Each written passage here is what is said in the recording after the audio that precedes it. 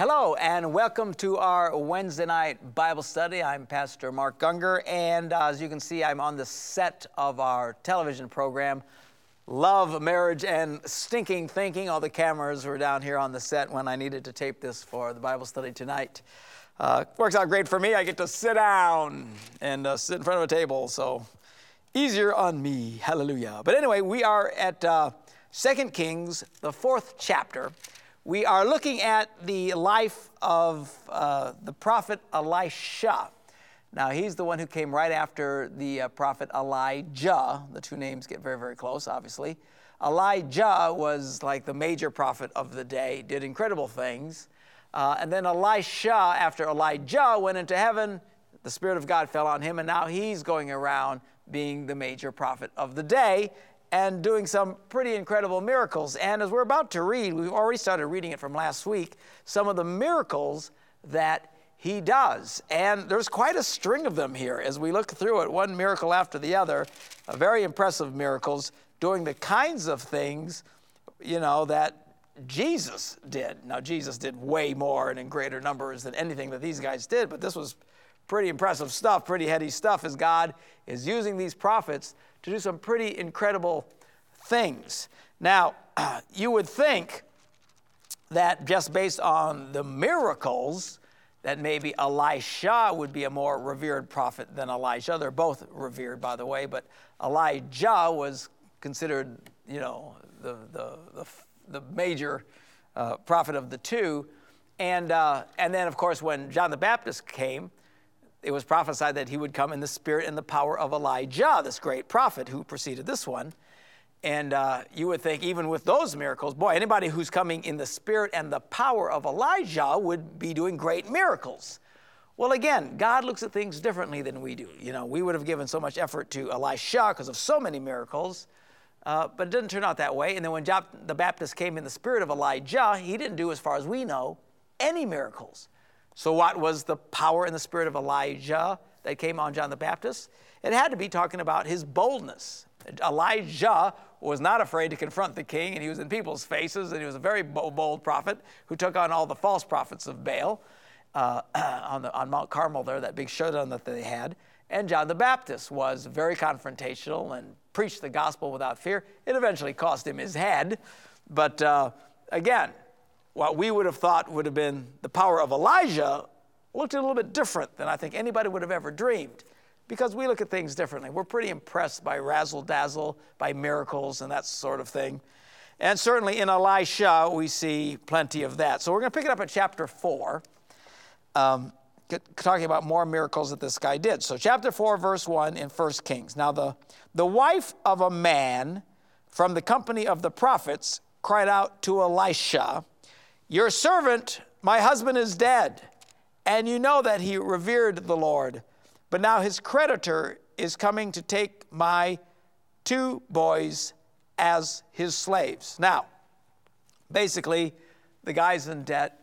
A lot of people listening to me can relate to that. The good news about the kind of debt we have today is we don't have debtors' prisons, or a lot of us would be in jail, or our kids would have been sold off as slaves by now because we get in way over our heads. That's the way it was back at this time, and was for actually a great majority of human history. The idea of the type of credit that you could have today unsecured, and they don't, we can file bankruptcy and get out from underneath it. We don't have debtors' prisons or those kinds of heavy things, but these guys did. And so it came to a very negative situation for this lady when her husband died. The creditor comes now, and he wants to take the 2 boys as slaves to pay off the debt.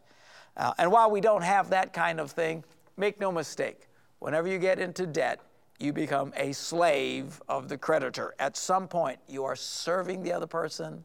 You're serving with interest. You will work harder and longer for something than you ever would have had to if you'd have just been patient, saved up the money, and not gone into debt.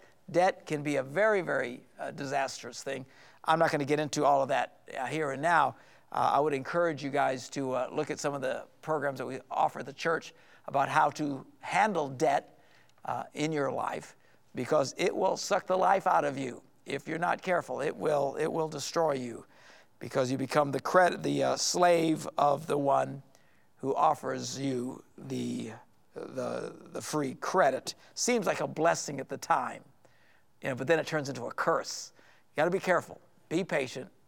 Learn to say no to credits, especially credit cards, the bane of the earth, the scourge of Western civilization that has caused much slavery, financial slavery in people's lives.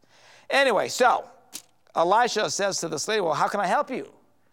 And then he says, well, tell me, what do you have in your house? And as I mentioned last week, it's interesting how every time God showed up, it seems like, to do a miracle, it was always done a little different, always a little twist, a little turn.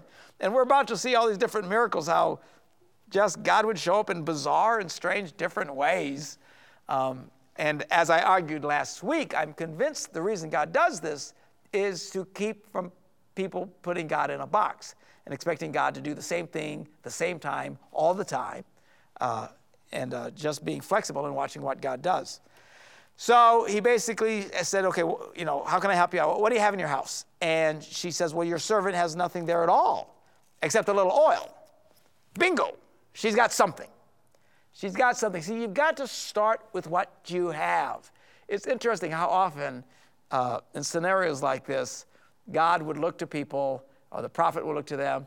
What have you got? What can you start with? Where are you at? And this is certainly true with this lady. And a great analogy for even us. A lot of times we think we don't have much, we can't do much, but we can start with where we're at. Even for people who are in financial debt, this is a great lesson here. Start with what you got. Start working your way out of this mess.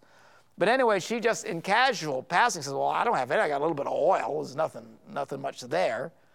And as soon as she said that, Elisha goes, aha, the oil. We'll take a little bit of what you've got and trust God to bless what you have so it becomes more than you ever dreamed.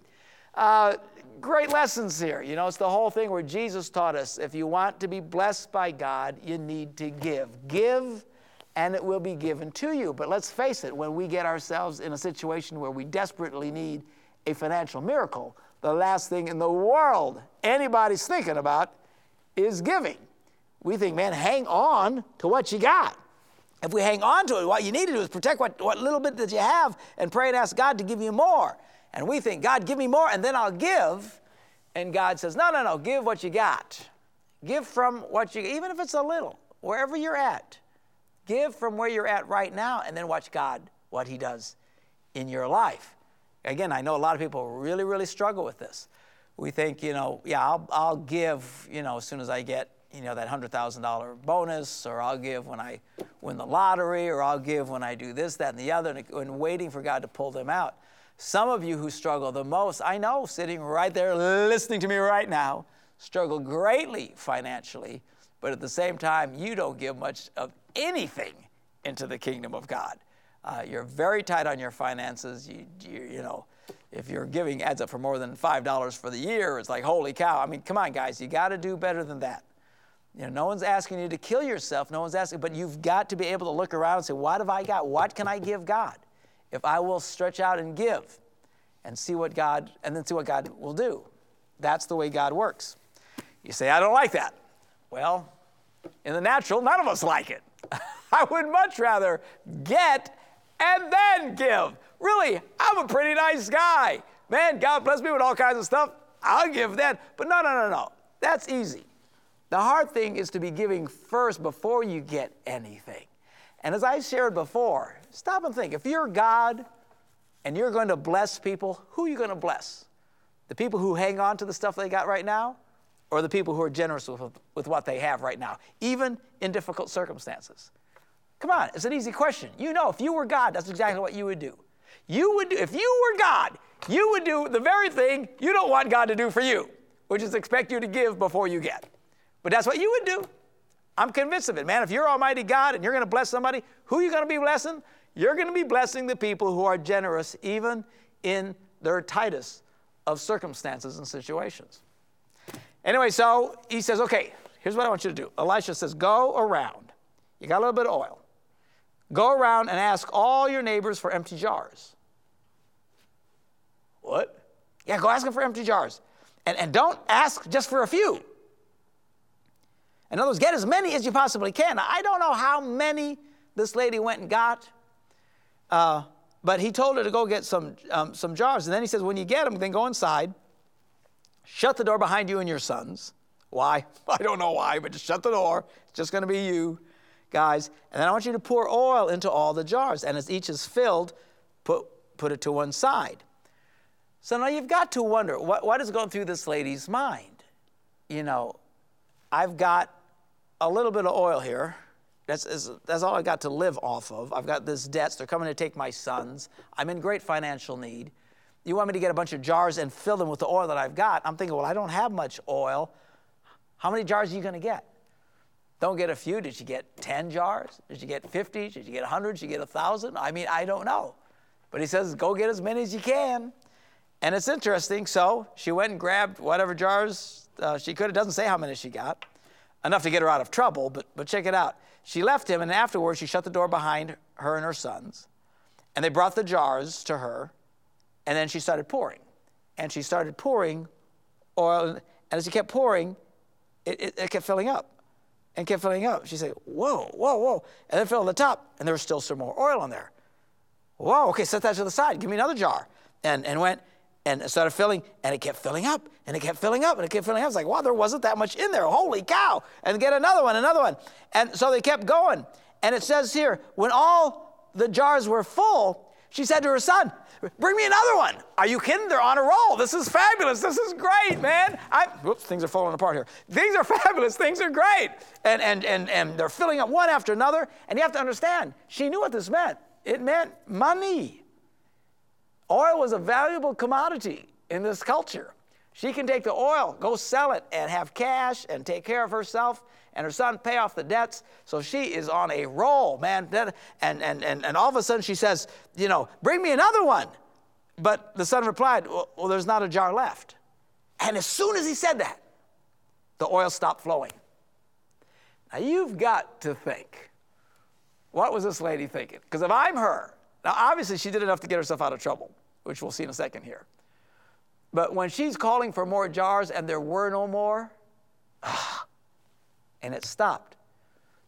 You would think, man, if I were her, I'm thinking, I wish I'd have gotten more jars. Wouldn't you? Wouldn't you? Man, I wish I'd have gotten more jars. I mean, I didn't know it was going to be like this. That's the way we are with God. We limit God. We don't really stretch as much as we think we ought to stretch or go for it like we think we ought to go for it. And we kind of limit our own blessings because of what we're willing to do in stepping out in faith. God, as far as I know, would have kept filling those jars until there was nothing in the house except jars of oil. But as soon as the jars ran out, the miracle stopped. And I can't help but think this lady, first of all, had to be relieved and so thankful for the miracle in the first place. But man, wouldn't you? Wouldn't you be thinking, ooh, I wish I'd have gotten more jars. Oh, I wish I'd have gotten more jars. Now, stop and think. I mean, there's a lot of us, we are going to stand before God someday, and when we see what He would have done with our lives, I can't help but believe our number one response is going to be, oh, I wish I'd have had more jars. I wish I'd have done more. I wish I would have taken this more seriously. I wish I would have been more intense about this. I wish I would have been more committed. I wish I would have been more faithful in what God had given to me. Man, if I would have just had more jars. Man, let's live that kind of life. Let's just kind of go all out for Jesus, shall we? So that we don't have regret at the end. So that we, at the end of our lives, when we look at the amount of time that we gave, the amount of prayer that we gave, the amount of money that we gave, the amount of volunteering or giving our services that we could have given, that we don't end our lives and we look back and go, oh, I wish I had more jars. If I would have just asked for more jars, how much more I could have had, how much more I could have done. Now, life goes by very quickly. Stop and think about it. Stop and think about the last 20 years of your life. Most of you are over 20 years of age. Stop and think, how fast did that 20 years go? And if you're like most people, it went like that. Those of you who are 40 know that the last 40 years of your life went like that. Do you realize most of us will only get 3, 4, or 5 of these, and it's over? Let's take life seriously. Let's take our commitment to God seriously. Let's not waste time. Boy, I tell you, I'm acutely aware of it. I pray. I was just praying this morning, Lord, my time is so limited. Do I think I'm going to die tomorrow? Heaven forbid. I hope I'm around till I'm at least in my 90s so I can torment my children. But still, even if I live to 100, we're talking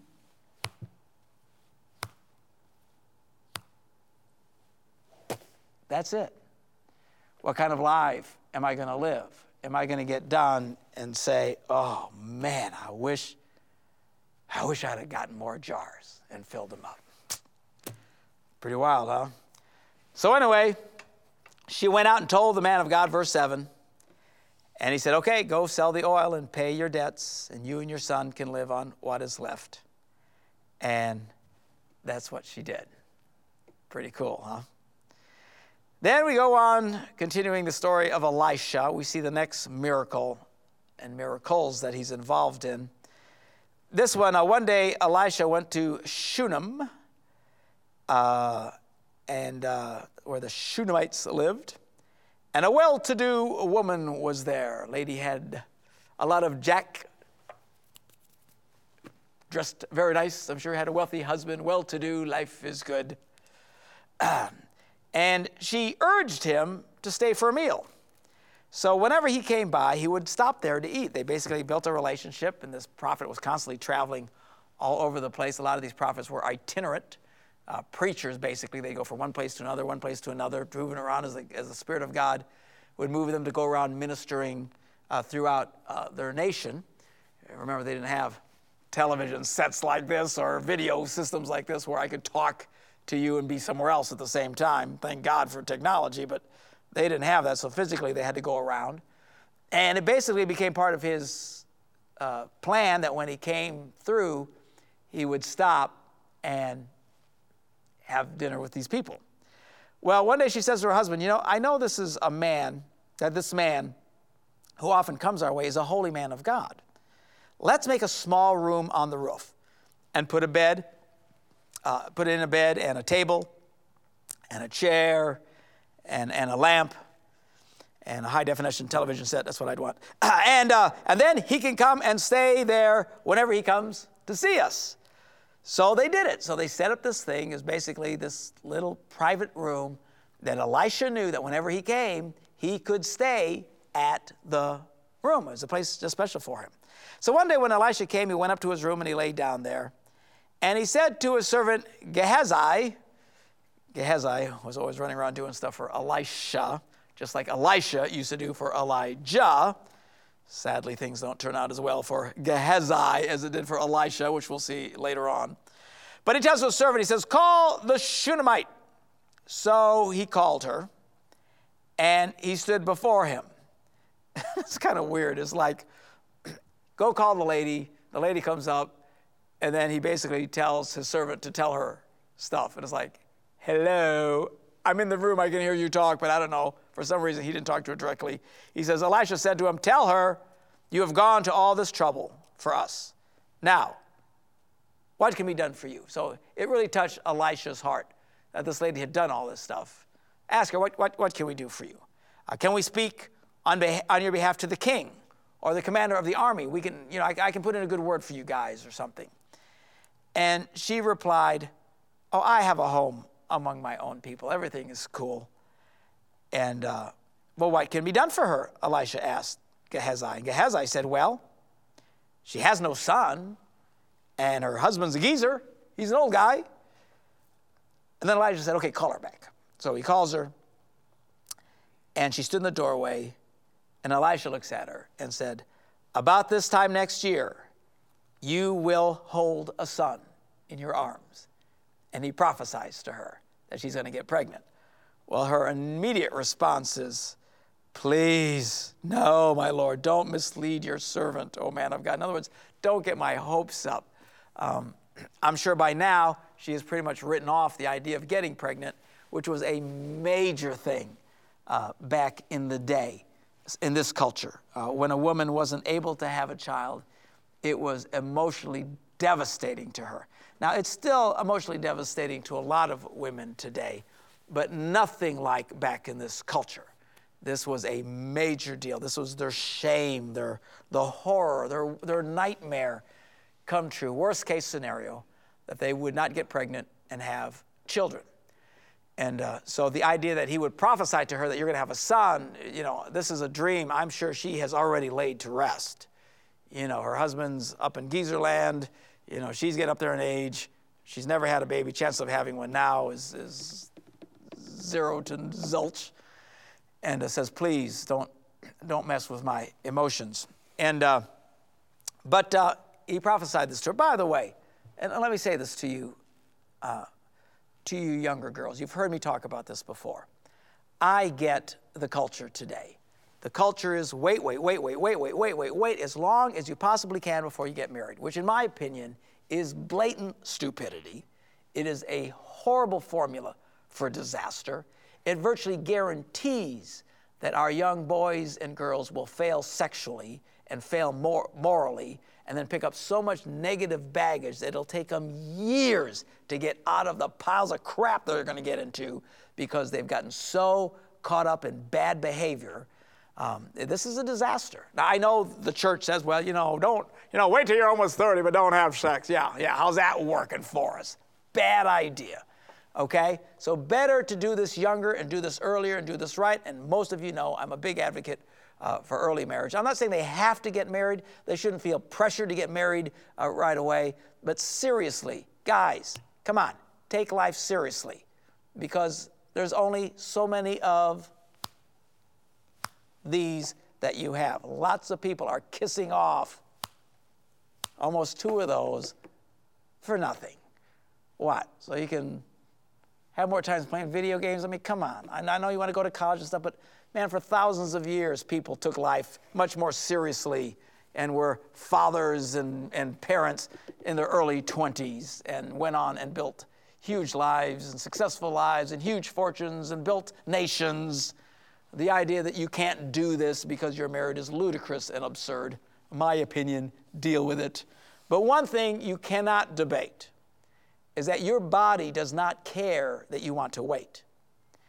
The number of young people that I talk to, young women in their 30s, who are heartbroken and devastated because their prayer to have a baby has not been answered. It's devastating to them. You have to understand, I know, you wanted to wait, you wanted education, you wanted to get a big screen TV first, you guys wanted to have fun for a while, but you have to understand something. Your body doesn't care 2 whits about your plans, okay? There is a clock ticking in both men and women. The longer you wait, the less your chance of being able to have a family, and it's just a fact. If you want to do this, my encouragement, goodness gracious people, do this in a timely manner. Your pastor speaking into you, it's your life, do whatever you want, but don't get mad at God if you turn past 30 and you're desperately trying to get pregnant and you can't anymore. Okay, now you can still pray and ask God for a miracle like this lady did. We're all for that. We'll pray for you. Trust God for a miracle. But, better that you don't have to have a miracle than to need a miracle. I love that I've had miracles in my life. But I usually get miracles in my life because I did something wrong or something went south. Or, you know what I'm saying? I mean, if everything's good, I don't need a miracle. I like having miracles. I hate having to have miracles. Personally, I'd rather not have to have a miracle. I'm thrilled with the ones I've had, and I would rather not get myself into situations where I need, but I'm sure I'll still get there because God wants me to continue to grow. But trust me, do it right. File that away in your little brains. Do what you want with it. But remember, I told you so. All right, so the woman became pregnant, verse 17. God answered the word of the prophet. And about the next year, that same time, she gave birth to a son. just as Elisha had told her. Praise God. Pretty cool, huh? Well, the child grew, and now tragedy comes. Testing of your faith. And you've heard me talk about this. I've said over and over again, one of my saddest scenarios are people who never have to trust God for anything until it really matters. And then when the caca hits the fan in their life, they fold like a cheap suit. I mean, they can't handle it because they've never had to trust God about anything significant in their life. Listen to me, church. Start trusting God in the smallest things in your life. The smallest thing. Nothing's too stupid. Nothing's too small. Start praying. Watch what God does in your life. Because it'll start building your faith as you go from one little miracle to the next miracle. And then when you hit the big stuff, now you can say, yes, I can trust God because I've been through this. Anyway, so this child grows. And one day he went out to his father who was with the reapers. And all of a sudden he starts crying out in pain. And he yells, my head, my head. He falls to the ground. The father tells the servant, carry him to his mother. After the servant had lifted him up, carried him to his mother, the boy sat on her lap until about noon, and then he died. Wow. Devastating. She went up and laid him on the bed of the man of God and shut the door and went out. Now here's the amazing part. She called her husband and said, please, send me one of the servants and a donkey so I can go to the man of God quickly and return. Wow. How do you get here? I'm telling you, this lady has already experienced a significant miracle. She's probably heard of the miracles of Elisha. Going, the boy's getting quite the reputation. Who knows what other little miracles they might have experienced sitting under the ministry of this incredible man. Okay? And when in a moment of pure despair, and I promise you, if this were to happen to me, I think I would be overwhelmed to the point of such sorrow. I don't know if I could recover. God forbid this happens to anybody. But in a horrible scenario where she should have been filled with grief to the point where she couldn't eat, where she couldn't breathe, where there were no more tears to cry, which would have been the normal response for anybody. She doesn't react that way. Why not? She immediately goes into a mode of action. She immediately kicks into a mode of faith. Come on, Pops, give me the keys to the car. I have got to go, the donkey car. And I've got to go, and I've got to go find this prophet. Why? Because she knew what it was like to trust God when it seemed like things were impossible. And I'm saying, as you grow from faith to faith to faith, the first big miracle, the one that we read about, is that this woman at this age in her life, and especially with her husband being as old as he was, the chances of her having a baby, zilch, not a zip. And boom, she has this beautiful little boy, and now he dies in her arms. And instead of being overwhelmed to grief that would have destroyed almost anybody, she puts the boy down, closes the door, says to her husband, let's go find us that prophet. Because she's in a state of faith. Whew. Man, oh man. See, that's why you want to start experiencing God in the little things, peeps. Because then there's something bigger, and then there's something bigger, and there's something bigger. Don't just trust yourself, not pray. Just trust your job, trust your savings, trust your 401k, trust your health insurance plan. You know, Don, I've never really had to trust God, and then all of a sudden, boom, something happens, and you can't handle it. Start trusting God now. Now, next week, we will continue this, okay? And we're going to find out what happens. Well, this woman switches out. She doesn't even go to grief mode. She immediately goes to faith mode. And we'll see what happens. All right?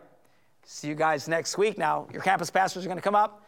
Here's a great opportunity to get involved in some questions. You can ask any questions you want, but if you could kind of keep it on point, it would be helpful. But bring it on, whatever questions you got. And let's spend the next 15 minutes talking about some of these different things. And we'll see you all again next Wednesday. God bless.